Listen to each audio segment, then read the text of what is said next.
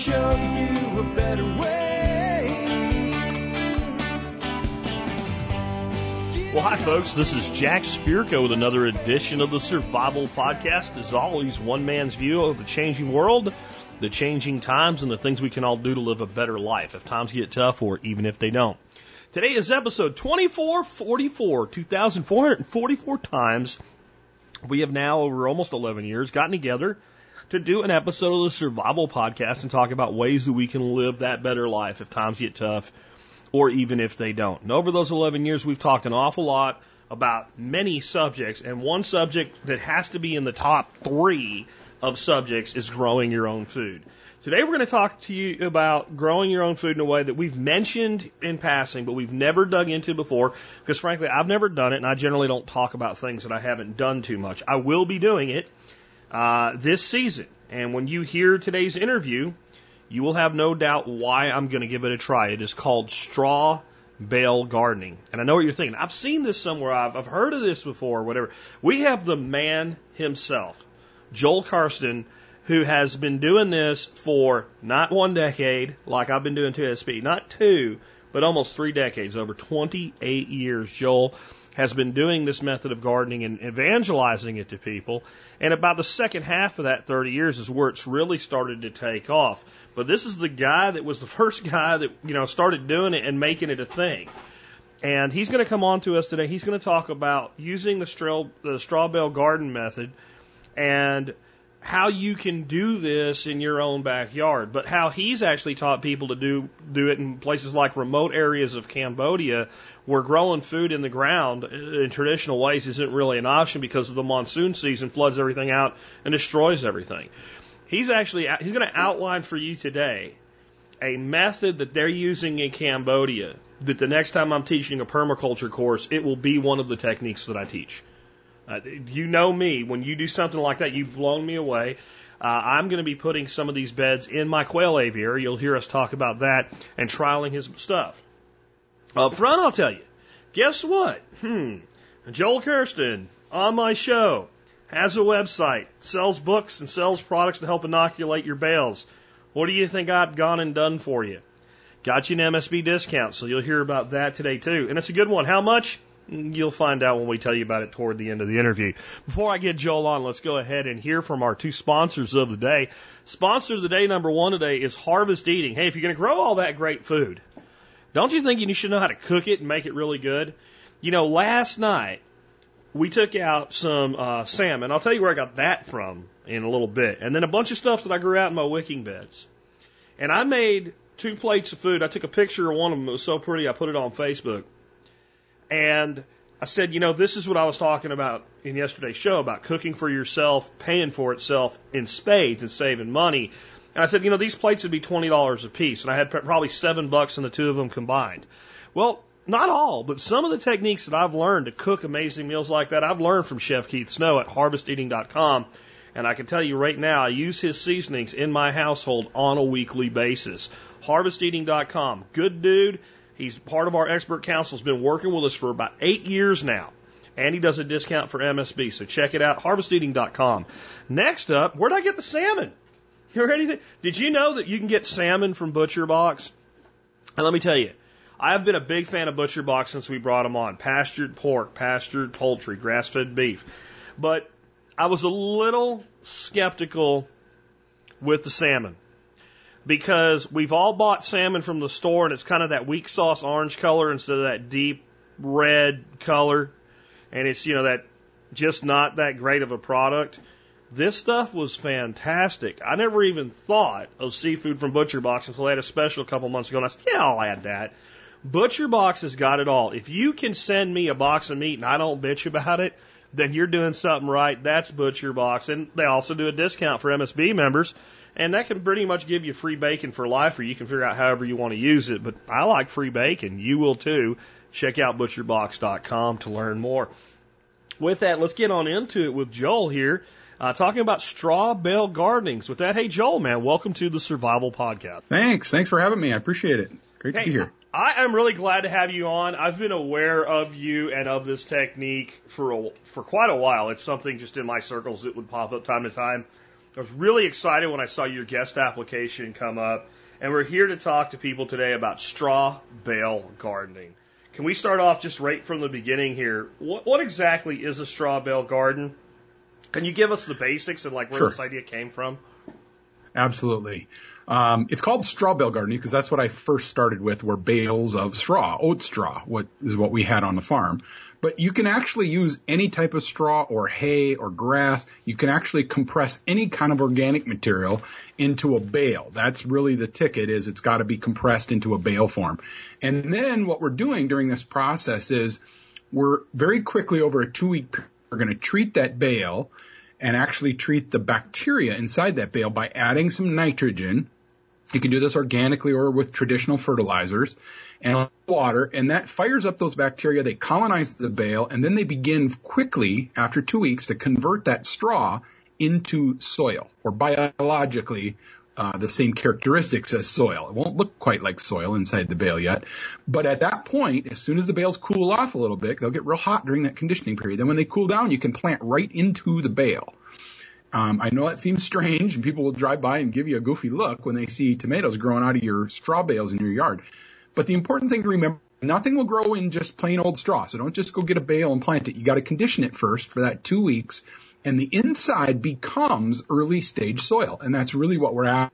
So really, anything that will decompose, that's put inside of that bale and then compressed like that, that helps speed up the decomposition process. Anything will work for this. So it doesn't have to be just straw. But I started doing it many years ago. I joke that you've heard about it for a while, but I've been doing this for 28 years. And the first 14 years, nobody cared. And then the last 14 years, people can't get enough of it. So it's really been a great adventure for me through the last 28 years. And now it's spread all over the world. So it's become popular. Now, I've seen some people do it where, like, you know, when they're going to plant or transplant into it, or they kind of pull the straw open a little bit and they put in like a handful of soil or compost or something. So you're saying that as long as we get the bale conditioned, that's not actually necessary? It's not. The only reason I would recommend using any kind of potting mix in your straw bale garden is to help. Like if you've got a pot, you pull a tomato out of a pot and you got a whole bunch of exposed roots, and you make a crack in that bale and you can't get those exposed roots covered up, then you could put a handful of that potting mix around it. But you really don't need it because the bale will become the media, the inside of the bale. If you're doing seeds on top of the bales, then you're going to use potting mix to make a little bit of a seed bed, because especially the real tiny seeds like carrots will easily fall down into the crack bale. So if we make a nice layer on top, just a half an inch or so, and then put your seeds in that. Bigger seeds, you know, peas and beans that are big enough that they can hold their own position inside the bale, those I just take my finger and shove them down into the bale, and they do just fine. But the tiny seeds, you do need to make a bit of a seed bed. But don't use soil. You know, you got a helper helping you. They think they're going to help you. They go over to the garden, they take a shovel of soil and throw on top of the bales. Now you've just introduced weed seeds again, and you've just introduced potentially disease, you know, born in that soil, or insects born in that soil. So we want to avoid our traditional topsoil so we can avoid all the potential lingering diseases and insects that might with that. And just buy a bag of, you know, planting mix at the garden center that won't actually have any soil in it. It'll look black like soil, but it's just decomposed wood and other things. It's a soilless planting mix is really what you're looking for. You know, one bag will do 10, 15 bales, so It doesn't take very much. Why would people want to do this over traditional gardening? You know, I grew up, we had about a quarter-acre garden. You go out, you dig up rows, you plant your plants, and now we're dragging bales around. What are some of the advantages here? Oh, there's a whole bunch of them, but the number one thing, no weeding.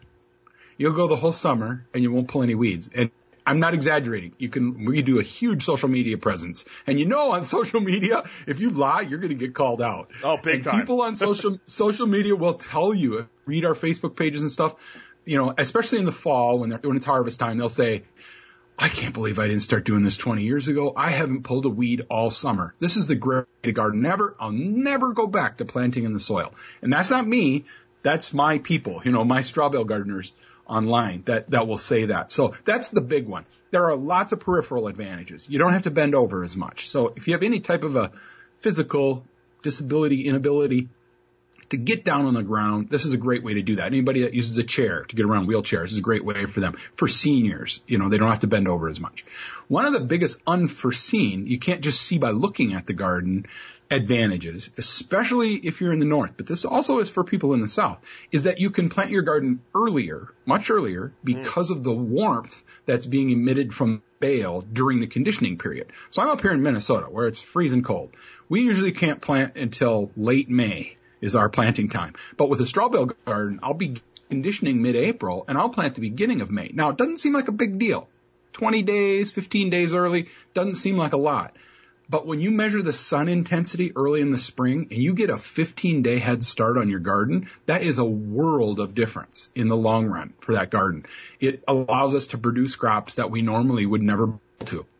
And I always joke that with something with a 120-day, growth cycle, 20 days is a lot. Right. That's huge. It's a lot. And up here, that's the difference between frost and no frost, and getting something out of your garden and not. But I always joke with people that if you plant a straw bale garden, you'll always be the first one on your block with ripe tomatoes. And of course, that means one. Can you talk a little bit? You mentioned the concept of disease. So one of the problems we fight constantly in the South with everybody's favorite vegetable is a tomato, I think. Yep. At least to grow. I think even people that don't like tomatoes, they grow them to give them to other people. Is blight. And blight is soil-borne fungal disease. Yep. And one of the reasons we have so much issue with it in places like Texas and Florida is it does, like up north, a lot of that soil-borne fungus, when you get your hard freezes, it gets knocked back, killed, etc. Where here it doesn't. So have you noticed that, like, specifically blight being less prevalent in a straw bale than in a raised bed or something like that? Absolute number one reason a lot of gardeners turn to straw bale gardening to begin with is tomato blight. And so it definitely is a solution for tomato blight. Now, there's a couple key things.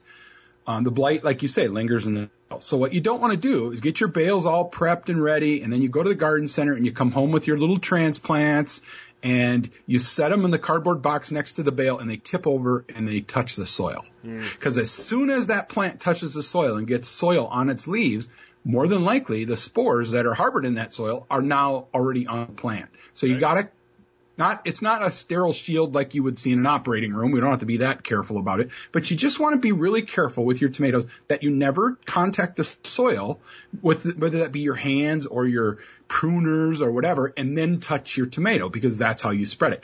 People that use gardening gloves, I tell them, if you're going to garden with tomatoes and you're trying to prevent disease, throw out those gardening gloves, because your gardening gloves have touched the soil, and more than likely there's spores in the threads in the cloth of those gardening gloves, and you're going to touch your tomato and you're going to spread it.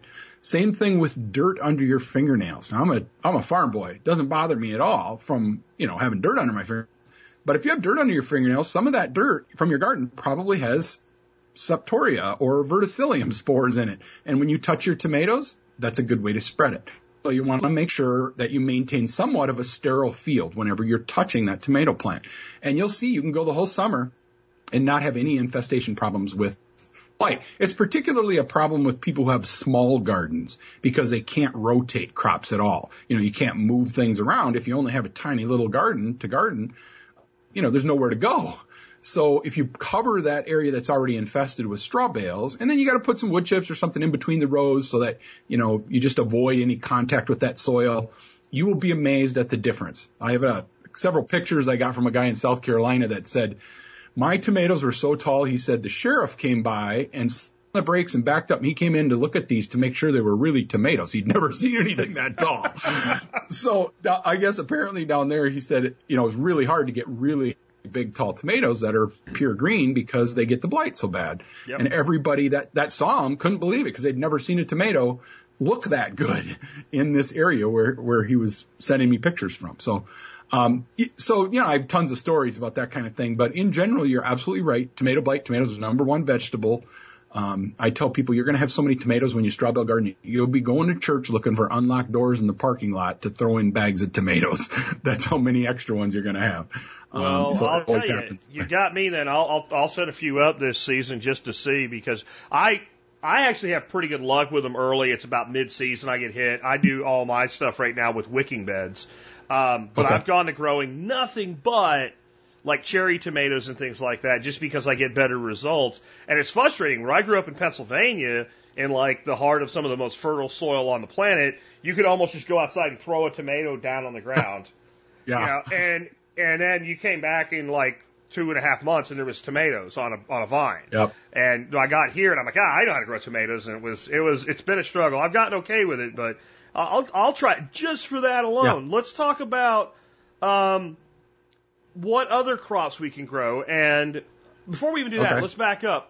My audience is hugely into nutrient density. That's Sure. a big deal. So now we're growing in straw, tests. right? Yes. Yep. So what is the nutrient like?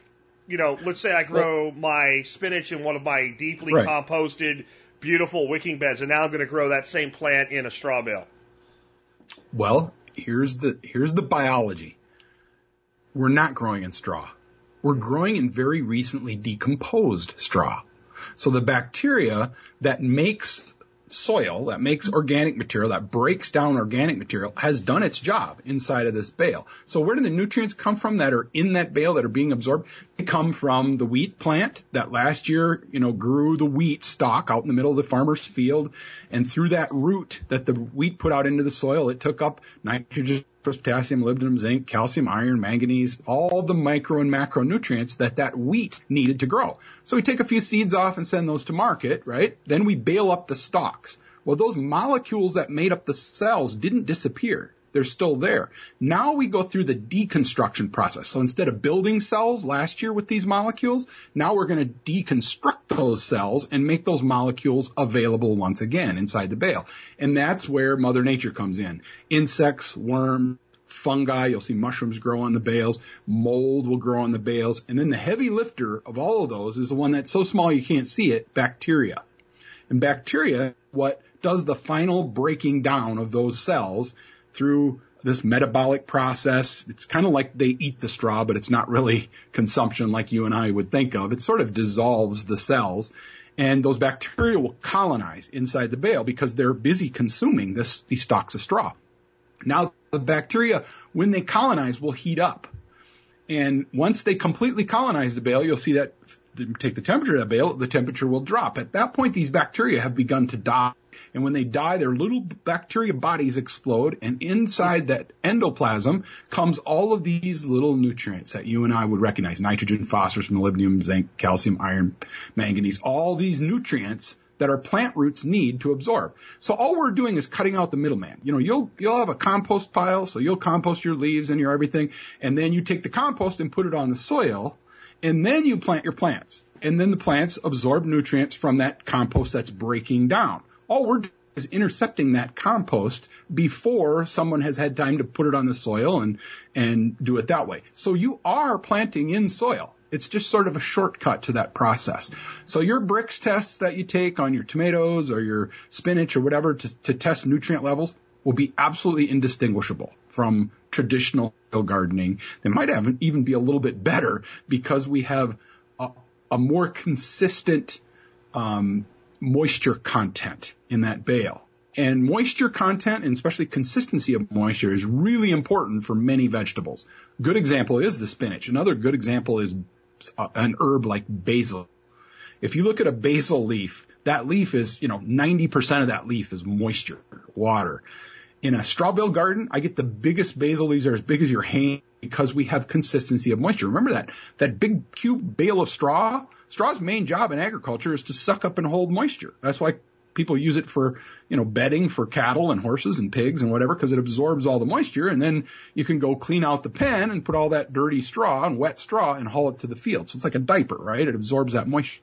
That's what it's doing there in your garden as well. You can put 6 gallons of water on there and it'll absorb those 5 to 6 gallons and hold that moisture inside. So in the core, the outside might feel dry, but the core of that bale has consistent moisture, which vegetables love. And that tends to make their nutrient content higher, especially a plant that is a high water user. You'll see all of your, muskmelons and watermelons, and cucumbers is another really good example. Anything that has a really high water content just loves the straw bale garden. Awesome. It makes sense. I mean, basically what you're doing is you're growing in a compost heap. It's just a slow, Yes. controlled breakdown. Because I think everybody that's ever composted at some point has thrown like, kind of a nasty butternut squash that wasn't worth doing in there. Yeah. And then all of a sudden you come out like 5 days later and there's this vine. You're like, well, let's see what happens. And damn if that one doesn't grow up a pine tree 20 feet, right? Yeah. Because Yep. and I think it's because it's in the active process of the breakdown. Because that's Right, why exactly. mulching works, right? Because we put mulch on the soil, and it's got that nitrogen carbon exchange going on in that thin layer, and of course everybody freaks out. Oh my God, you mulched! It's going to rob the nitrogen, and I've been fighting that for almost as long as you've been doing this. But yeah, that makes sense because you're in that active breakdown. In some ways, it's kind of like hugelkultur because you've got this wood core that's being broken down, and the heat intrigues me because. To me, if you threw that sucker in a greenhouse or you threw a row cover over it, in that season extension model in the beginning, that seems like it would do a lot as well to even take that further. We have this really cool thing I've been working on for the last couple of years, and this year was my first time demoing it at some lawn and home and garden shows that I do talks at, and it is a very small 7-foot by 8-foot greenhouse. And it's just a spring greenhouse. It's for us northerners that, we got to get out of the cold. Just 6 weeks earlier, we can start some seeds outside and things if you have a tiny greenhouse. And I heat that greenhouse with bales of straw, doing exactly what you're talking about. I begin the conditioning process. The bales get hot. They'll get 130, 140 degrees inside the bale. And 6 bales will keep this little 7-foot by 8-foot greenhouse. It's made out of cattle panels, real simple little concept, one thin layer of plastic. It will keep that warm enough that I can start seeds and other things outside in that greenhouse. I put seed trays on top of the bales. They get bottom heat. So, and people I've been talking about it for a couple of years, so people have started to do it. It's a way for under $100. Somebody can start their own greenhouse outside. So that's awesome. Works out good. Let's talk about the different crops we can grow. I mean, tomatoes are something that have blight. What about potatoes? Right. What about cucumber you'd mentioned? What can we grow? Well, I'll tell you, we could go through a whole list because you can grow essentially anything. Now, there's a couple things I want to talk about that you shouldn't attempt to grow. Don't grow sweet corn in a straw bale garden. That's one crop that, it will grow just fine, but you only get about 3 stalks of corn. The roots are huge. It's just not economical. It'll probably fall over in a good wind. Right. Yeah, it's hard to keep them up. You'd have to have a trellis above it and really wire them up. Another couple of crops are anything that's a perennial type vegetable, like rhubarb and asparagus come back for us year after year after year from the roots. And in 3 years, remember, there will be nothing left of that bale but a hump of soil in your garden, and that's it. So now you would have asparagus growing on top of a hump, and that would be hard to water, et cetera. So I don't recommend planting any, long-term perennial type vegetables or raspberries, that kind of thing in the straw bales. You can use a bale to get a patch established, but if you're going to do that, then I would suggest you bury part of the bale, bury a third of the bale or so that when it does decompose, it's level with the rest of the soil. Okay. So it allows you to water. Other than that, you can grow absolutely anything. Now, first year bale versus second year bale. First year bales are going to get hot because they're undergoing decomposition. So they like, crops like warm roots, all your warm season stuff. I'm talking about squash and cucumbers and tomatoes and peppers. Those love the first year bales. When the bale is the second season, now it's broken down significantly inside, but you still have a bale there. You still have somewhat of a shape. It's kind of slumped over a little bit. Sometimes you got to reconnoiter them a little bit, squeeze 2 bales into one and put some chicken wire around them, but then plant that second year bale with all your root crops. So all of your potatoes and carrot, beets, and everything go in that second year bale to get the best performance. And remember, those second year bales are not going to heat up the second year. It's just ready to plant right out go. You might need to add a little bit of nitrogen just because there's been some leaching over the winter, lots of rain, and it's kind of like you're in a high drainage raised bed bale. So you're going to get, if you overwater, if it rains a ton, you're going to get some leaching of your soluble nutrients, things like nitrogen, calcium. So you need to watch that. And if your plants show signs of blossom end rot, make sure you're, moderating your moisture. Don't overwater is the big thing. It's the number one mistake straw bale gardeners make their first time is they overwater their bales. And that's, usually it doesn't hurt the garden in the long run because they'll see that there's a lack of nutrients and then they fertilize. But if you monitor your watering rate, you end up never having to fertilize the garden because it just, the nutrients are there as long as you don't flush them out so you can really plant anything from anything you would grow in your normal soil garden grows in there. A couple of quick exceptions. I haven't had great luck with rosemary. It doesn't seem to do well. It will persist, but it doesn't thrive. The other crop I haven't had great luck with is onions. Haven't had great luck with those. I don't know what the issue is. Probably in my 28 years of doing it, I've had maybe 5 years where I got, fist size onions. But on the farm, we used to grow onions, get, grapefruit size onions in our soil. But I don't know. It's just something about onions. They don't tend to love it. Now I've heard from other people, oh, my onions do great. I've never been able to grow onions, but now I do trouble. So maybe it's just me, but I might be doing something wrong. But carrots do really well. You'll get carrots that'll grow almost out the bottom of the bale. And a lot of people have difficulty growing carrots. So to try carrots if they never have. And turnips, of course, and beets and, all of your typical root crops that people like. Awesome, man. So, let's talk about how much we can grow. What does a standard sized bale grow? And you're going to use my answer, I know, of it depends. What are you planting, right? But, in general, maybe pick a couple different crops or a couple different polycultures and say, this is kind of what you can get out of a bale.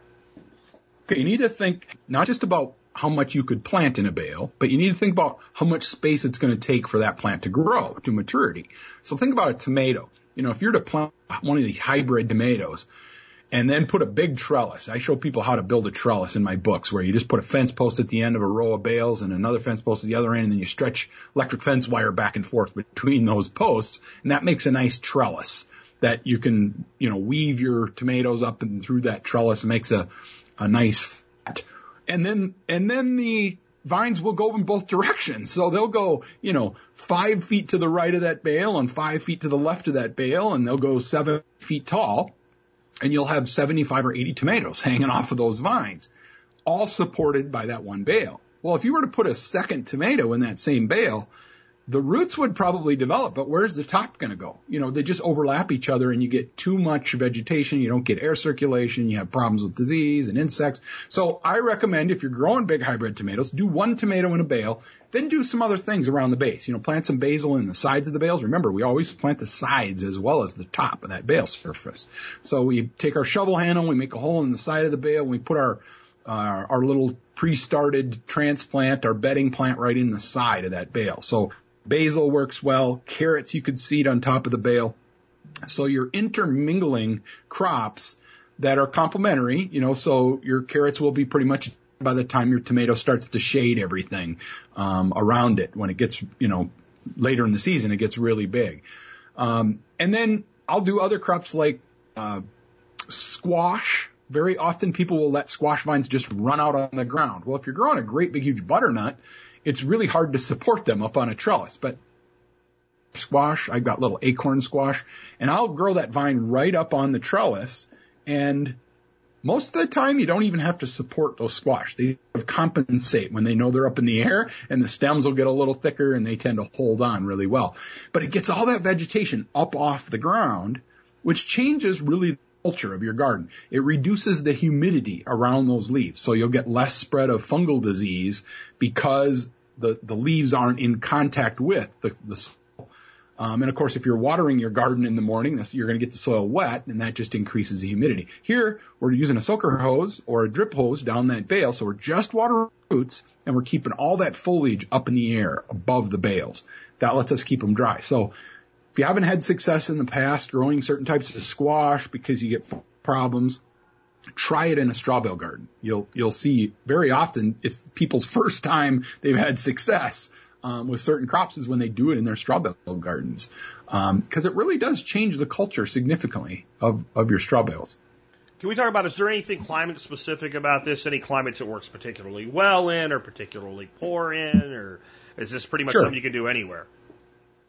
Well, it is something you can pretty much do anywhere, but there are some specific advantages. For us northerners, we talk heat. That's a really big advantage. Extends your season significantly. For southerners, where they get a lot of heat in late July or August, and it burns everything up. Their tomato plants will get burned up because of the intense heat.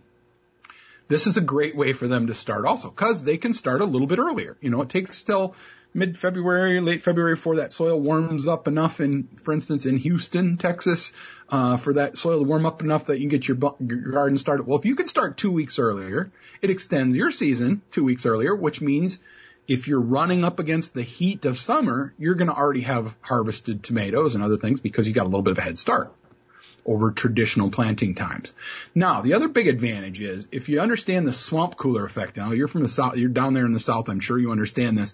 When a substrate like a bale gets soaking wet in the morning, and then it gets hot and it starts to evaporate moisture out the sides of that bale, that has a cooling effect because of that evaporation. And it tends to keep that bale cooler than soil would be around it, especially if you have dark colored soil that absorbs sunlight. Particularly there's one guy who's done a bunch of research. I'm not in the South, so of course I can't do this research, but in Georgia, and he's had great luck summering his tomatoes that used to just die out, and then, you know, he'd never have tomatoes again after that.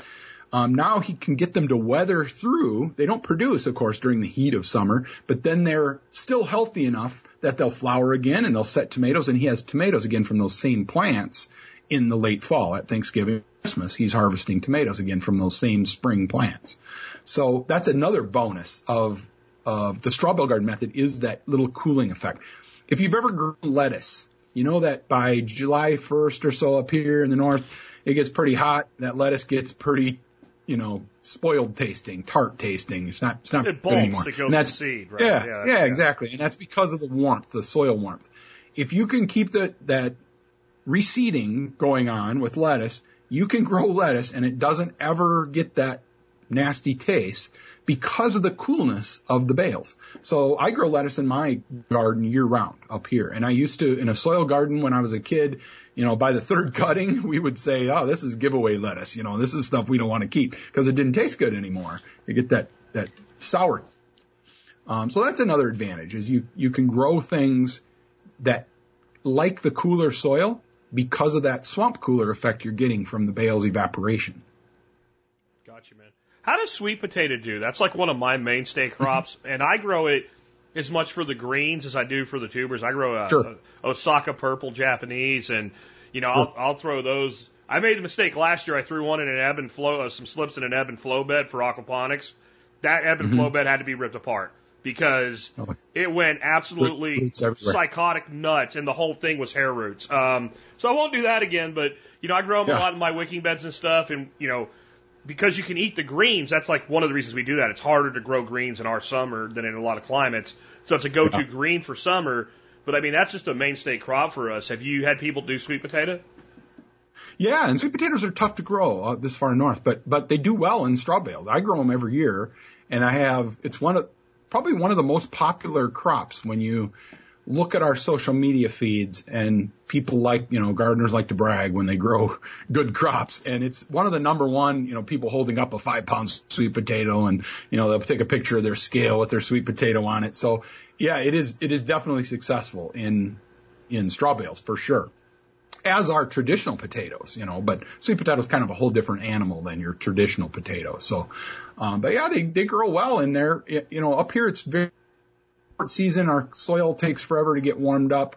So for many people, they've never had success growing a sweet potato until they plant in straw bales. And many people here don't even know, you know, the process of growing. They don't know how to make slips on a sweet potato so that they can cut them and plant them. You know, they end up buying pre-potted sweet potatoes, which is, you know, you can make slips so easy yourself that, so yeah, it's a new animal for people up here that are straw bale gardeners, because many people aren't familiar with it in traditional soil. Well, I'll give you a tip for the sweet potato, so you never have to pull slips off of a tuber again. Every year at the end of the season, cut a couple pieces, throw them in a flower pot, grow it as a house plant over the winter, and it's like perpetual forever sweet potato. You never have to do anything ever again other than pinch and stick. That's what we've gone to do, and you got to have house plants anyway, so why not have something you can eat? Yeah, that's a good idea. I'll try that. Yeah, so who do you think benefits the most from this? Like, who's this really for? Or because I was looking at your site. You've made some significant impact in, I guess, what we'd call food deserts right here in America, but all over the world, really. Yeah, we've got projects happening in in countries all over the world. You know, we get wrapped up in our own culture here in the United States, and we think we got it tough. You know, we think poor people are poor. Well, you haven't seen poor people until you go to rural Cambodia. Some of these places where, you know, it's just really a tough life. You know, these people, many of them have lived there and have never gone beyond 10 kilometers from where they were born. And they live on their family farm that's been in their family for, you know, multiple generations. Many of these people over there don't read and write. You know, in the 1970s, if you were one of the intellectuals, you could read and write. Pol Pot had you put to death. So a lot of these farmers now are in their 70s, 80s, and 90s, and many of them are unable to read and write. So you can't just send them a pamphlet. You got to go there and show them the process of how to do this. So that was one of my first projects I did, was over in Cambodia, and the rural parts of Cambodia. You know, you can't get a food aid truck to these people when they're desperate for food, because for 5 months of the year, 3 of those months is flood. 3 to 4 feet of water everywhere you look covers up all the good soil. And then for the next 2 or 3 months after the floods go away, it's drought, and it's 110 degrees and no rain at all, which means for this 5-month period, they can't grow crops. The rest of the 7 months a year, they're really good at growing rice, and they can grow other vegetables, but rice is their mainstay. And they're good at it. They grow lots of rice. But then you can't live on just rice. You know, you got to have some vegetables to mix in with your diet, or your kids get malnourished, and it's just not a good situation. So we went in there and we came up with this great technology, and you can always watch my TED Talk. I talk more details about this, but there's great technology where we dig a hole on their farm and we bring in a backhoe. I was doing this in partnership with some guys from South Korea, the Trade Development Corporation from South Korea. And we dig a hole with the backhoe, and then we make a pile out of that soil that we dug out of the hole. And that the pile was just higher than their highest flood level every year. Then we take their rice straw from their rice fields, and we would make it into bales. Currently, they burn their rice straw. That's how they get rid of it. So this is their government hates it. And, you know, all around the world are on these people not to burn your straw, because it's these huge, literally nationwide fires that happen for 2 weeks before planting season of rice. And this happens all over India and, you know, all over much of Asia. So this is just a small drop in the bucket, but we harvest their straw from their rice paddies, and we make that into bales. We make them a hand baler, because they've never heard of a mechanical baler. So we make them a little wooden hand baler. They make it into bales. They put it on top of this mound that we've now got above flood stage. Now they condition those bales. They got lots of urea and nitrogen over there. Their government gives them lots of nitrogen to grow rice. So they have stores of nitrogen. They use a little nitrogen to get those bales decomposition to be, and then they plant into those bales. So now they're growing leafy greens and different types of cucumbers and gourd, bitter gourd and squash, and these other vegetables need to supplement their diet. Even when the monsoon rains come. Remember, we talked a little earlier about how these are high filtration or high drainage raised beds is really what a bale is. So even though it rains 6 inches in one day, by that afternoon, the air is back into that bale. The water's run out the bottom of the bale, air's back in, and the vegetable roots can thrive inside of those bales, where their soil is all saturated and soaked everywhere you look. So they can't grow anything in the soil. Even if it was high ground, it holds moisture too much. So this works perfect. They plant the bales, the crops grow. Now when the drought season comes, they got this great big hole in the ground right next to the garden that's holding on to 5,000 or 10,000 gallons of water. They can use a couple gallons every day, go up there and water each bale, and it maintains that garden. So for at least that 5 months, and a lot of them garden in that spot year round, because one of the things about raising cows over there, cattle, is in the morning, every farmer opens their gate to their cattle, and the cows just walk around the neighborhood and eat whatever they can find. Well, if you have a nice vegetable garden, they might come and eat your vegetable garden. So on top of this mound, the sides are steep enough that they can't climb up on top of this garden. So without having to build any fence, they have this garden that's away from the cows in particular and the oxen, so they can't get up there and eat their garden. So it kind of solves that problem as well. So it's really expanded. We went from 0 farmers doing this. We have over 5,000 now doing this in Cambodia. And it's amazing once you show somebody a way that they can fill up empty stomachs with very little or no investment at all, because they don't have money. So that's not, that really isn't an issue. As long as they can figure out a way to do this just using labor, someone gives them a little different technique, it spreads like crazy. They show their neighbors and their neighbors show their neighbors, and it spreads really fast. So it's only been a couple of years since I was there, and we've got a huge following over there now of people that are doing this. And it's spread to other countries as well, of Southeast Asia, but our starter project was in Cambodia. That's pretty amazing. I'll tell you, that technique's going in the next permaculture course I teach. I absolutely, that is the problem becoming a solution right there. I think we kind of just covered this, but what I have down in my notes is let's talk about expense. What is the expense of somebody doing this? Because, to be fair, they basically did it for no money. Most people in America, we do rely a little bit on convenience, so we might take a little bit different of approach to it here. Right. Yeah, most of us got $20 or $40. We're going to go down to the Fleet Farm and we're going to buy some bales and give this thing a go, right? And get a little small bag of lawn fertilizer, or if you're organic, get a little blood meal, and we're going to give this thing a try. So that's my expectations as well. People want to do this and not have to spend a ton of money. And this really is a great way to get into gardening for a new gardener that's just starting out. $5 a bale. Usually you can rustle up bales for $5 a bale, and it's very convenient. Get yourself 6 or 8 bales to start with. You're going to need $10 worth of fertilizer to get the bales ready. And you need a water hose, probably a soaker hose to go on top of your bales. So you got $10 in a soaker hose and a hose end timer. That works good. Then you don't have to remember to water your garden. And then getting your seeds or your plants, whatever it is you're going to put in there. So you can get this whole thing going easily for under $100. And that's a pretty small investment when you're counting how many vegetables you're going to harvest. I talk to lots of garden center owners as well, and I encourage them to teach their newbie gardeners that come in, to get them into a class and teach them straw bale gardening, because they're going to be successful. If you were to count the number of brand new homeowners, they're in their mid 20s and they just bought a house, they just had a baby, and now they want to plant a garden. That's always the next step, right? So they come in and they come to the garden center and they sell them a book about how to plant a vegetable garden. But there is a lot to know about planting a traditional vegetable garden. Then they go home, they rent a rototiller, and they till up a spot in their lawn, and they make some rows and they plant their peas and beans. And 2 months later, it is a great big carpeted spot of weeds. All the grass grows back, and they don't know what to pull and what not to pull because they're new to this, right? And so then halfway through the summer, they mow it off with the rest of the lawn. They throw in the towel. I'm not a gardener. They give up. With straw bale gardening, that's never going to happen, because if you plant something, I guarantee you're going to harvest something. You probably won't harvest 100% of everything you plant. It's not the expectation we're looking for. But, if you're 70 or 75% successful with what you plant, you'd be amazed how inspiring that is for somebody who's never grown anything.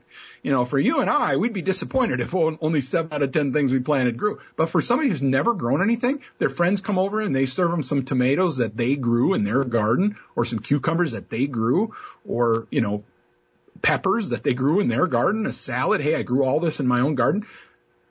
Instills sort of an excitement in that person, and it gets them whets appetite for gardening, and it sucks them in to being a gardener. Next year, they're going to expand their garden.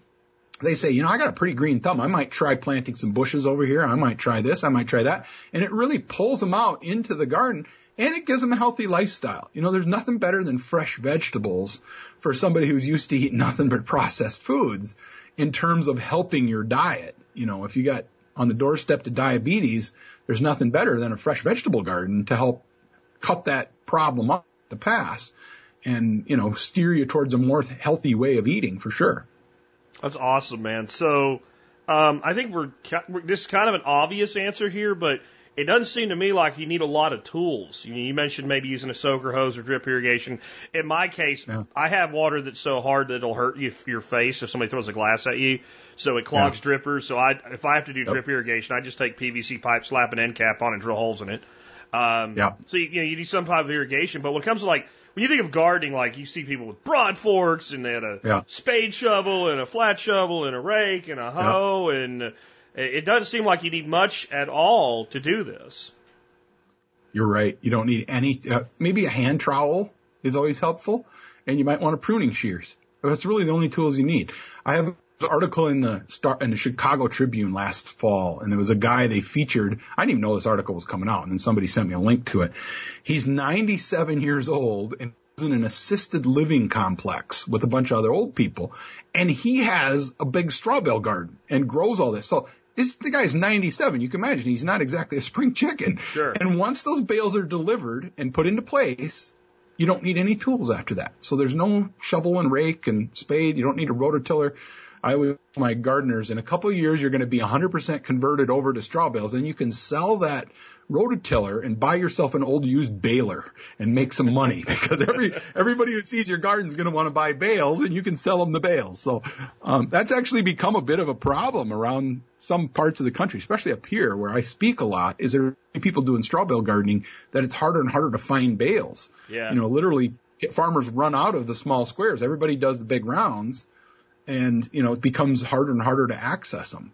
And they're getting more expensive. It used to be when I was a kid, we'd sell them for 50 cents, but that was a long time ago.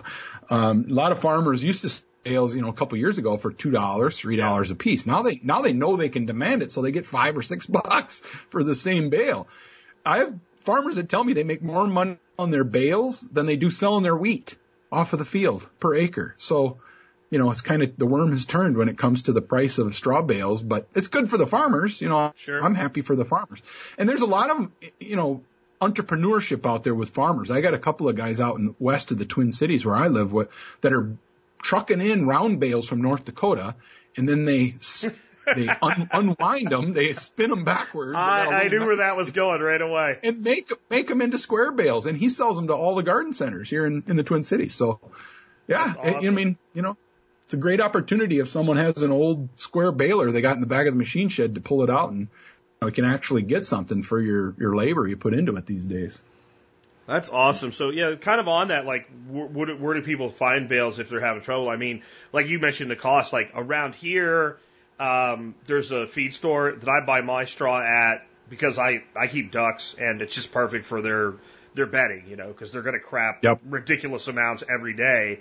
So I put that in their duck house. They go in there every night, and I deep litter it until it's deep enough that I get one of the young kids around here to clean it out for me and start over. But I'm giving about $7.50, I think $7.50 a bale right now. Yeah. And I only have 10 ducks now. I used to have like 150, so now at 10, it's like, I don't care. It's pocket change. But, like you said, it's going up. So where do people find bales, or what are some ways maybe people could find material and make their own? Well, certainly you can go direct to farmers. So I always tell somebody you got to know a farmer, because that farmer knows all the other farmers. It's kind of like if you know a teacher that knows a nurse knows all the other nurses. Same thing with farmers. So a farmer may not have any straw. He doesn't grow wheat or oats or barley or rice or anything. But he may know somebody who does. And that's a good way to get direct to a farmer. And let them know a season ahead. I'm looking for small squares. So if you're doing these all in big rounds, think about running your old for an afternoon, and I'll give you $5 a bale. So it's you establish a source that you can go back to year after year. That's a great way to do it. I'll tell you, Craigslist is a place we hear. All the farmers put ads on Craigslist now, and believe it or not, on Facebook Marketplace, there's a lot of farmers that advertise on there for straw bales as well. So that's where a lot of people go up here. Farm stores, like you say, farm supply stores, garden centers, nurseries. The more you get into straw bale gardening, the more aware you become of straw bales. And you'd be surprised. You drive around in the winter up here, lots of people will throw straw bales over top of their septic drain field just to make sure it doesn't freeze that deep in the ground. Or they'll put straw bales around the base of their house, especially people who live in like a trailer home that has less insulation. They'll put them around the base just as a, block to keep the snow and air out from underneath their trailer. And they toss those bales away in the spring. Well, all you need to do is knock on their door and say, hey, I'll take care of those bales for you this spring. And a bale that sat out all winter is perfect. It'll be a little bit conditioned. The conditioning will be started. Absolutely. That's right. Yeah. It started right down the path. It's exactly what we need. That makes me think, I get them for free all the time, but I just throw them into the compost because my feed store, there's like 2 locations that I use. Uh-huh. They, in the winter when it freezes and stuff, they put them around pipes and stuff like that, and nobody ever wants them. And they always give them to me, and I just throw them in the compost, and the birds like to dig in that and whatnot. So, yeah, that makes sense. Yeah, and if you get real desperate, you can make your own bales. I mean, there is an easy process for how to do it. I always tell people to get your biggest Rubbermaid tub that you have. You need to dump all your Christmas decorations out of it, but bring it outside, and then fill that great big tub, first thing you want to do that makes it really easy is line the bottom of it with chicken wire and let the ends hang out. Okay. And then you're going to stuff that Rubbermaid tub with leaves and grass clippings, and you pulled some weeds out of your garden, throw those in there, and you got some tulip pulls, and you got some any trimmings off of your bushes, that kind of stuff. Anything that would normally go into a compost pile goes into this tub, and you smash it, you stomp it, you get up on it, jump up and down, and then when you get it all done, fill it up with water and leave it overnight. And come back tomorrow morning and fold the ends of that chicken wire over the top and staple a 2x2 underneath those wires, and then twist that 2x2. And you can tighten that chicken wire real tight around that mass of organic material in that tub. Then you take the tub over and dump it out right where you want to have your garden. It's going to be heavy at that point, so you might need 2 people. But if it weighs 100 pounds, it's hard to move. But so keep it close to where you want to have your garden is my point. Then you dump it out and you twist that 2x2 nice and tight. And if you keep a sharp end poking out the bottom of that 2x2, then you can just pound that sharp end right in the ground, and you don't need to fasten it anyway. It just kind of holds itself in place. And that becomes bale. It's not exactly square, the shape of a normal bale, but it's nice and tight. And now it's a mixture of organic materials. Now it's a true compost. We're doing really the bales are a compost, but it's not an active compost pile like you go in and turn, because we can't do that with a bale. This is a passive compost system is really what we're using. And so it's exactly what you're going to do here with all this organic material. Now, if you're really good at composting, when you're making the bale, you're going to mix things so you get the right carbon nitrogen ratio. You're going to put 3 parts carbon, 1 part nitrogen, brown to green, and get that nice combination. If you're good at that and you don't get it right, a couple handfuls of lawn fertilizer or a little dose of blood meal mixed in when you're making that bale, and give it a little water, and in a couple of days you'll see that little compost homemade bale that you made will be nice and warm, just like your straw bales get warm. It'll be the exact same thing in that little bale. And I've had some of my best crops in terms of number of tomatoes produced, etc., out of my homemade bales. Wow. Part of it is that mixture of organic material. Straw is only going to give off the nutrients from the breaking down of the cells of the straw. So it only took specific nutrients to build that straw plant. Where when you mix a whole bunch of organic material together, now you get every micronutrient that could possibly exist to grow all this different variety of trees and leaves and, all this mixture of organic material. So you get a better balance of macro and micronutrients in a homemade bale versus just a bale of straw. Well, there's a little bit of the Korean gardening going on there too, with natural cultures of different funguses and things like that are naturally attracted to different organic matter sources. So that's right. Going on too with that. That makes a lot of sense. So I'll just throw on, if anybody's going to make them yourself with those Rubbermaid tubs, you were talking about it being heavy. They do make Rubbermaid tubs with wheels. I would recommend that if you decide to specifically buy one for that reason, look for one with wheels.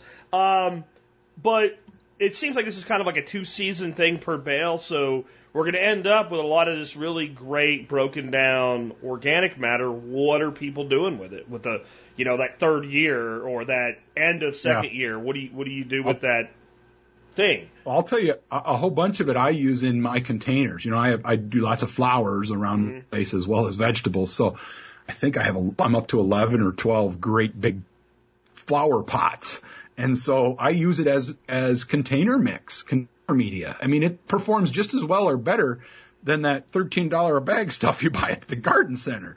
So I fill it up completely with that. Now, it doesn't last as long. Typically, it'll only last me really 1 season. It gets broken down pretty much, and the drainage isn't as good the 2nd year. So you kind of got to refill it every year, but that's fine with me.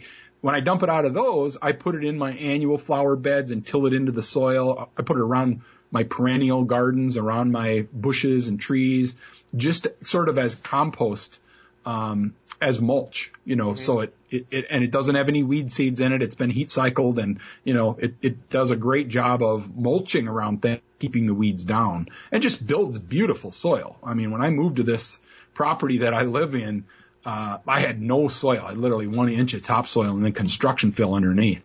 And I've raised the elevation of my entire property probably by a foot because of all the organic material I've introduced, over the years, over the 20 years I've lived here. So, you can really, amend really cruddy soils by adding all this organic material and really improve them drastically. So what one day you wanted to garden in, but it was too much sand or too much clay and it just didn't work. In a few years of adding organic material, you can sort of resurrect that soil. You know, and as great as the organic material is, what you're really doing is biologics. And that I have learned in my time. I've been really serious about this. I've been gardening my whole life since I was a little kid, but I've been really serious about this for the last 10 years. And when you increase the biological activity in soil, you take, it's clay. Okay, it's clay. And you do it right for a while, and people look at it and go, that's a loam. And you're like, that's a clay. Or you can do it with sand, and all of a sudden that structure builds. And biology combined with that organic material is what does that. So it would make perfect sense. It's basically a form of compost, so you're treating it exactly like what it is. That's exactly. Are there any concerns at all with this, especially with straw and sourcing? One of the things that I always hear people really concerned about is, I'm going to get something. Herbicide. Spray, exactly. Yeah. Ray Rose going sprayed with Roundup or something. Like, do you notice, like, somebody gets a bale of straw, puts it in there, and everything dies or something like that? Yeah, you hear stories, but I think 99.9% of the time it's not herbicide. It's just, it's a watering issue, or it's they did something wrong, and it's not necessarily that it came with the straw. But with that said, there have been instances where a farmer has sprayed a hayfield, for instance, with a cloppy rallid or an amino rallid, and then baled up that hay or that straw and sold it. Now that's off label and that's illegal. Okay. They're not supposed to do that. Criminal prosecution and huge liability if they do that, because they know what will happen. That bale could end up in somebody's garden, and you spread that out as mulch, and all of a sudden nothing wants to grow. And it'll take a couple of years in order to get rid of that. Now, do you know what gets rid of that amino rallid and cloppy rallid? Microbial activity. Microbial activity and UV. Yeah, it's UV exactly, exposure. And it's bacteria that will help consume those carbon chains and break those carbon chains down, and that's what gets rid of. That's what sort of cleanses that from being a contaminant to being inert at some point. So what we're doing with straw bale gardening is really composting that straw. So if you had a light contamination, it probably would get burned off by the microbial activity, that metabolic process of bacteria inside that bale, because it's going to colonize the entire interior of that bale. So it probably would burn most of that off. Now, I've seen a couple pictures people have sent me, and boy, it sure looks like it could be herbicide damage on a plant. But normally, if you do an assay test, which is, pull a couple handfuls of straw out of that bale, chop it up real fine, mix it 50-50 with some clean potting mix, put it in some little cups, and then plant some carrot seeds, some tomato seeds, and some peas and bean seeds, and see what germinates. If all four of those crops germinate, there's no contamination. If one or more of those crops doesn't germinate, there could be contamination. If none of them germinate, you for sure have contamination in that mix. And you can send it away and get a test for $250, or you can, for 5 minutes worth of time, you can run your own little assay test, and in 5 days you'll know exactly what you're dealing with. So that's in my books. That's what I talk about, is if you have any question at all and you think this is a possibility, you could run an assay test. Now the good news is, if you do have a bale that's contaminated, you haven't spread it out through your garden. Correct. And number two, nothing's going to grow, or at least not going to produce fruit. You might get a half, wanky looking stalk that comes out of the bale, but it's not going to produce fruit to speak of. So you're probably not going to eat anything out of a garden that has any contamination. So that's the upside. The downside. Here's what I've always done for this. I'll take some straw from a new source and I'll soak it in water, and I'll plant 2 containers, both with the same kind of a bean, because legumes are it's like the most affected by this stuff. And plant them both. If they grow the same and one's watered with the straw water and one isn't, then you're good.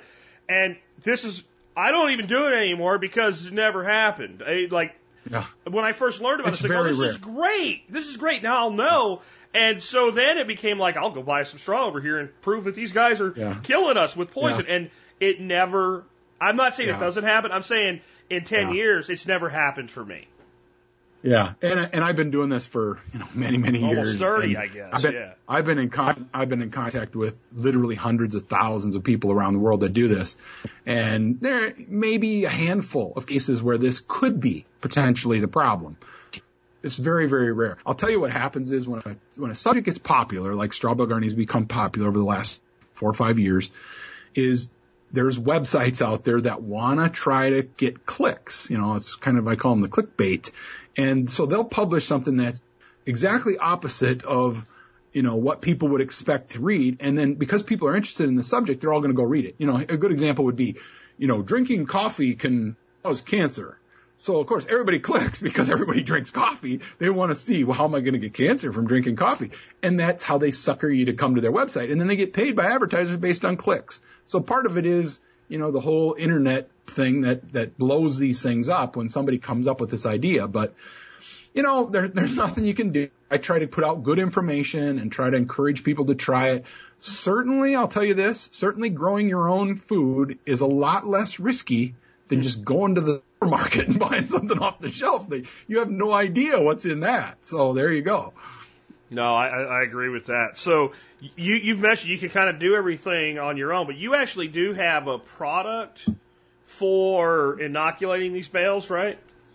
Yeah, we have a product. It's called Bale Buster, and it really was sort of came about out of necessity. I'd get so many people that would reach out and they'd say, just tell me what to buy. They read my book, and in my book, I don't give you a brand name. I don't say, okay, go to Home Depot, and this is what you want to buy. I tell people sort of the parameters of what fertilizer. If you're organic, this is what you want to look for. If you're a traditional gardener, this is what you want to look for, these characteristics. And people get frustrated, and they would reach out, and it's almost like they were angry at me for not just telling them, go buy XYZ product. Sure. And there really wasn't a product that had all the characteristics that I was looking for. And, I could really, it was well worth the money and that had all the characteristics. And you talk about, microbial activity and, soil that's alive. We made this Bale Buster, and in the Bale Buster, we pre-inoculate this Bale Buster with a fungi called trichoderma. I don't know if you're familiar with trichoderma. It's a pretty common in the vegetable gardening industry, particularly in Asia. They use it a lot. It's a synergistic fungi that helps roots absorb nutrients, and it prevents some disease as well. So we pre-inoculate this Bale Buster with this stuff, and then we pre-inoculate the Bale Buster also with a bacteria that is made for breaking down. It's a bacillus bacteria, so it breaks down organic material. Now, of course, soils are filled already with fungus and bacteria, and your bales will already have some bacteria spores and fungal spores in them. But when we inoculate them, pre-inoculate them with these two particular ones, and then feed those with a little nitrogen, it quickly, very rapidly will help colonize that bale and break it down faster. And then if some of that fungi sticks around, that trichoderma, it helps create some synergy. It's very, very difficult to test this. And I tell people that, I want to be honest and upfront with the efficacy of whether this works or not. And in some environments, it may not have a lot of effect.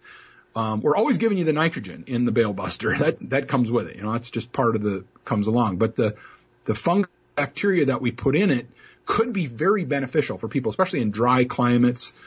People in colder climates up here where we are, where it takes a while for that fungi and bacteria to get going in the spring, because it's so cold, that helping inoculate those bales could certainly help with that process. Now, we've been selling it for years, so I've been testing it for about 4 years, get great results. But again, without lots of research science behind it, it's really hard to count colony fungi and bacteria without some really powerful microscopes and equipment. So we just kind of go by results, and we've gotten great results, and people really like the product. It's priced right, so we've been pushing it for that reason. Awesome, man. So on that note, we were talking, and for my members, you're going to do a discount, right? And I'm on your site now, and I'm looking at, you've got the product, you've got the books, you've got an electronic book. So we had talked about that. Do you want to tell people the discount you're going to offer, and are you going to do it for everything in your store, like the books too? Because I know some things have different margins and all. Is it just for the Bale Buster, or what is that going to be? We'll do it for everything in the store. Okay. 25% off, and your discount. I don't know if you want to give that. No, that's for members only. You got to be an Members MSB only. member. Okay. Okay. There you go. I mean, that's a pretty good discount. For a lot of people, that may cover, a good portion of their annual membership fee. So yeah, man, I appreciate that. I will be the first user of the code. I will be getting some of this today myself. This intrigues me. I have a quail aviary that I have done a bunch of wicking beds in. I've used these 100-gallon Rubbermaid tubs to build these wicking beds, and I'm redesigning it this year. And so I have a bunch of space in it right now, and I wasn't gonna get to it this year. So there's like a whole bunch of space. I've already got water plumbed for my well out there and everything, and I will give this a shot, and that way people can see, that I'm doing it too. And you mentioned vertical space, so it's an aviary with a 9-foot back wall. So that's perfect. I've had you throw a butternut in one of the beds, and then it's a 50-foot long by 10-foot wide aviary. So you trade it up to the roof, and then it just goes along the roof all the way down the other end. So it should be fun. And man, I really appreciate you doing that. Generally, people don't get into the members program without a longer lead up, and we just I didn't realize you actually had a product set. So we just talked about this today when we were offline before we got on the air. But looking at your track record, how long you've been around and what you've done, I'm happy to have you, man. So I really appreciate that. I want people to make sure that they hook up with you, man. Website is strawbaleGardens.com, and you're involved in just about every social media platform there is. So if people will get on by the website today and look at the episode in the show notes, I've got links to everything. But if there's anything specific you want to point people to, go ahead and do that now. The only social media we don't really get involved in is Snapchat. I haven't figured that one out, but all the rest of them, we have a nice presence there. And, use the hashtag StrawBaleGardens and do a search. You'll find literally thousands of people on Instagram and Facebook that are doing straw bale gardening. And look at what other people have to say. Of course, I'm going to be pushing it because it's my thing. But other people will testify as well about how great it works for them. So, do a little looking around on the internet. You'd be surprised how prevalent it is out there. And people near you, wherever you live, are already doing this in their backyard somewhere. So keep your eyes and ears open. You'll hear people talking about it, and you'll see people doing it. One of the things that really impressed me with you was right before this episode, I took some time and watched your TED Talk. And as good as the whole thing was, and I'll make sure there's a link to that as well, though it's on the front page of your site. Was last couple minutes, and you started talking about basically liberty and freedom and autonomy of people, and not being so much subject to the control of the government. This entire community of people has been built on the concepts of liberty, freedom, and independence. That's what we're looking for here, and that requires self-responsibility. It requires the ability to feed yourself. And could you just talk a little bit about what giving people the ability to produce their own food does from a standpoint of independence and freedom? Well, it's hard to understand this until you go to a country where this is an issue. I went to Cambodia, and Cambodia is a fledgling supposed democracy. But if someone shows up at your doorstep and they got 2 bags of food, and they say, if you vote for this guy, I'll give you both bags. And if you vote for this guy, you're only going to get a half of one bag. Which guy you going to vote for? It's not much of a choice. So it might be a democracy in theory, but in reality, until you can provide food for your kids. Imagine every day waking up and looking at your kid being hungry. It's one thing for you to be hungry. It's something else for you to look in the eyes of your child and have them be hungry. And you don't know how you're going to get food to feed them. That's a tough nut. That's a bad situation to be in. And there's a lot of people in the world that are in that situation, where their government controls who gets how much. Now we think we're being generous because we send them, $100 and they buy a bunch of rice and they put it on a ship and they send it over and then they deliver it. But who ends up distributing that food is the guys with the guns. And they're the ones who decide who gets how much food, and, they control everything. So that's how they stay in power. So part of the reason we need to solve this, get rid of this middleman process of continually giving people food. Number one, it's all the farmers out of business. Truck shows up and is giving everybody free food. Well, who's going to buy your food when you're a farmer trying to make a living? So then it takes the incentive away from the local farmer. And pretty soon you're really in a pickle. Now you don't have anybody produce food. You're 100% reliant on food aid to show up and feed your village. So we need to turn this process around, and we can do that by education. It doesn't cost anything to do this. They can do this anywhere. They don't need tools. They don't even need fertilizer. You know what? They can use urine to get these bales prepared, believe it or not.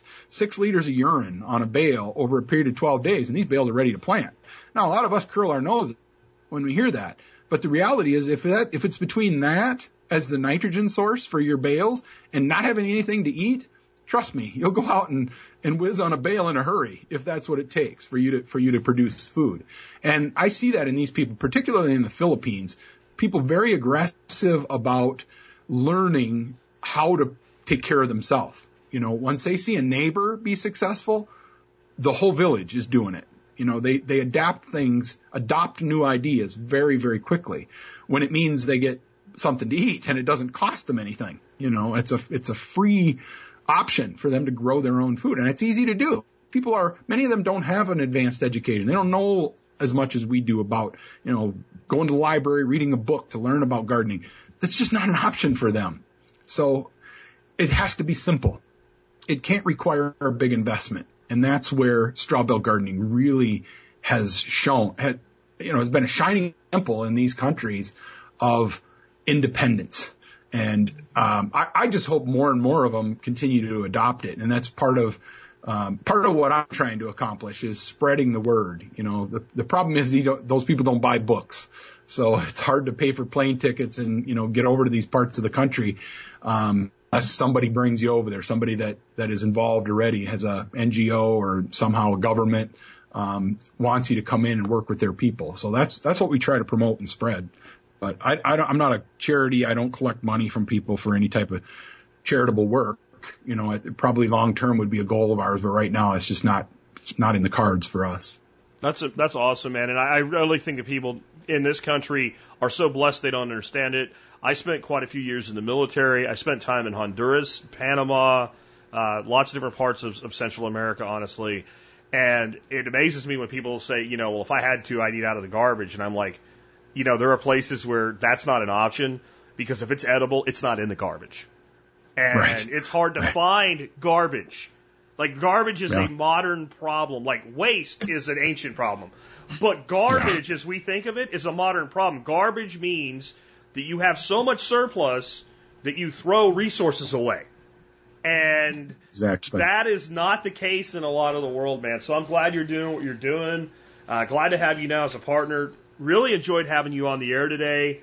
And look forward to, at some point, probably having you back on in the future, Joel. Thank you. That'd be great. Thank you for what you're doing. And thank you for spending time with us today.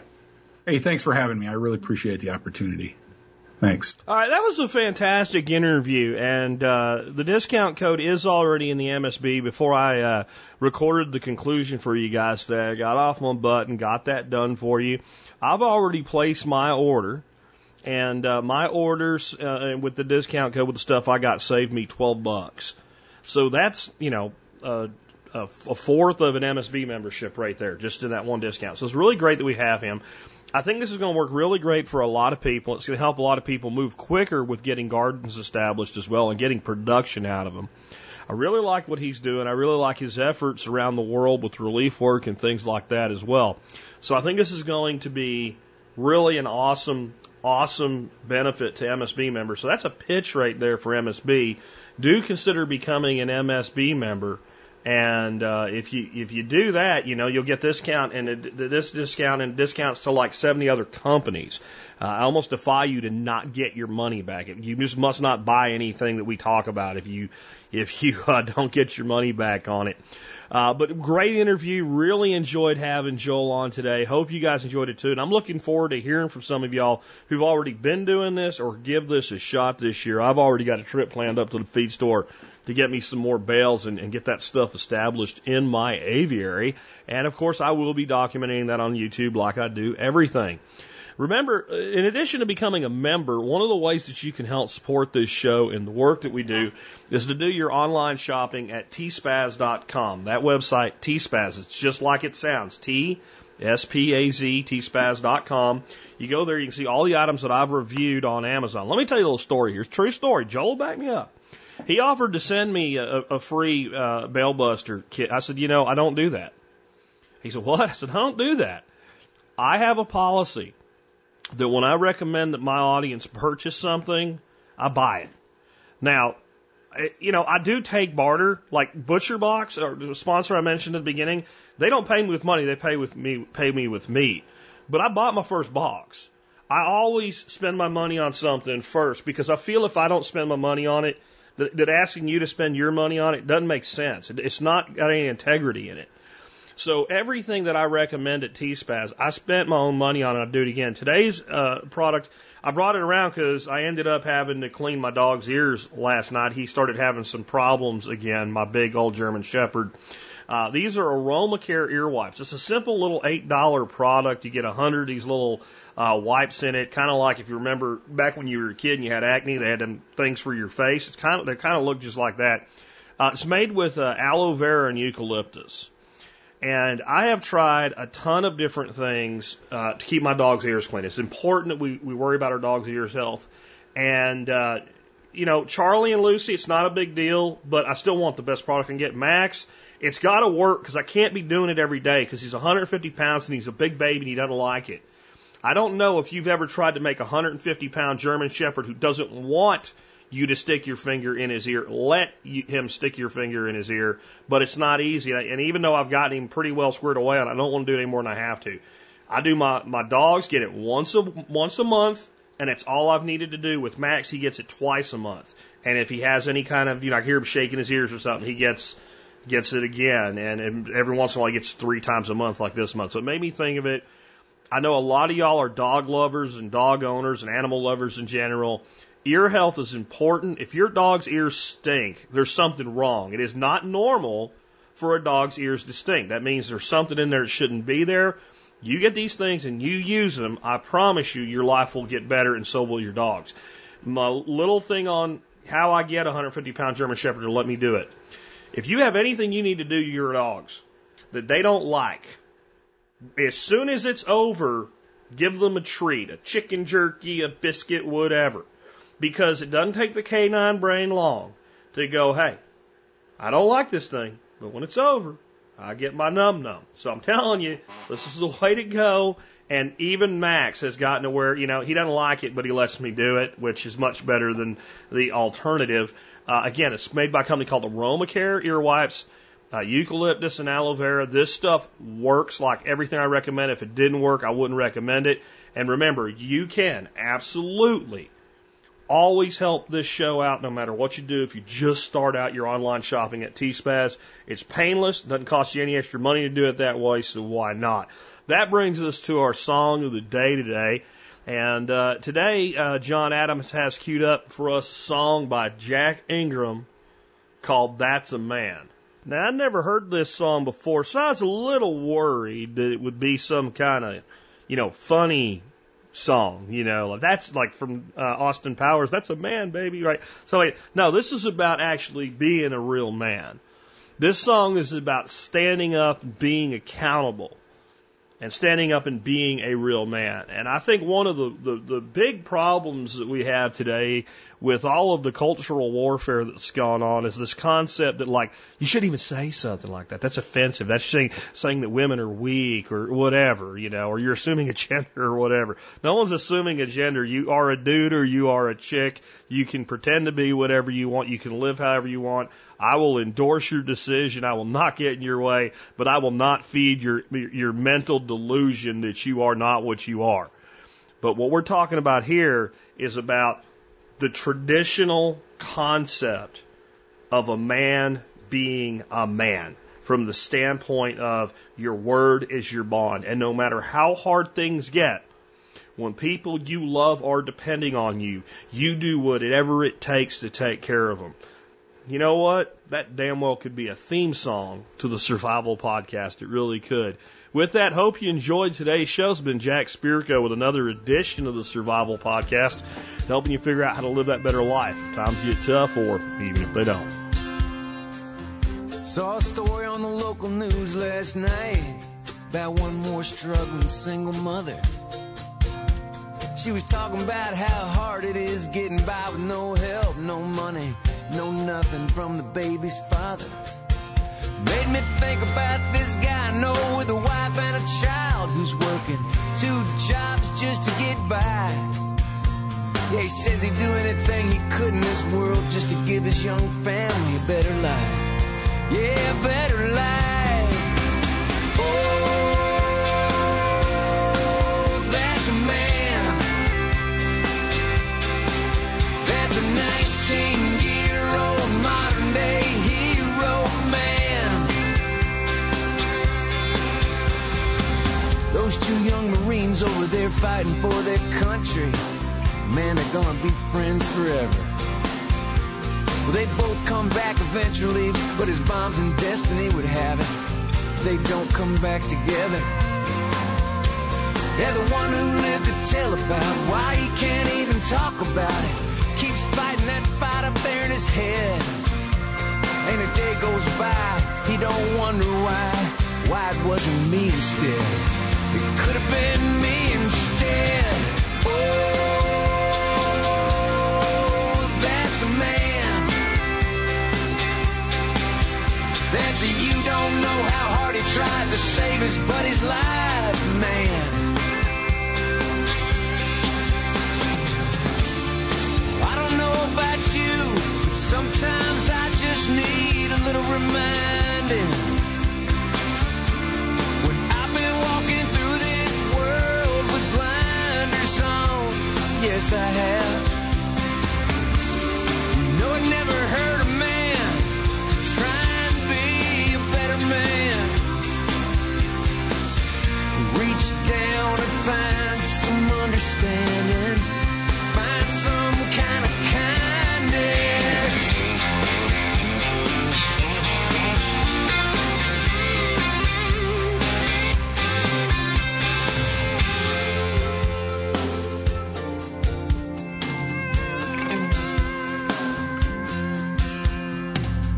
Read about a man who said his family had been farming the same land in Ohio for 100 years.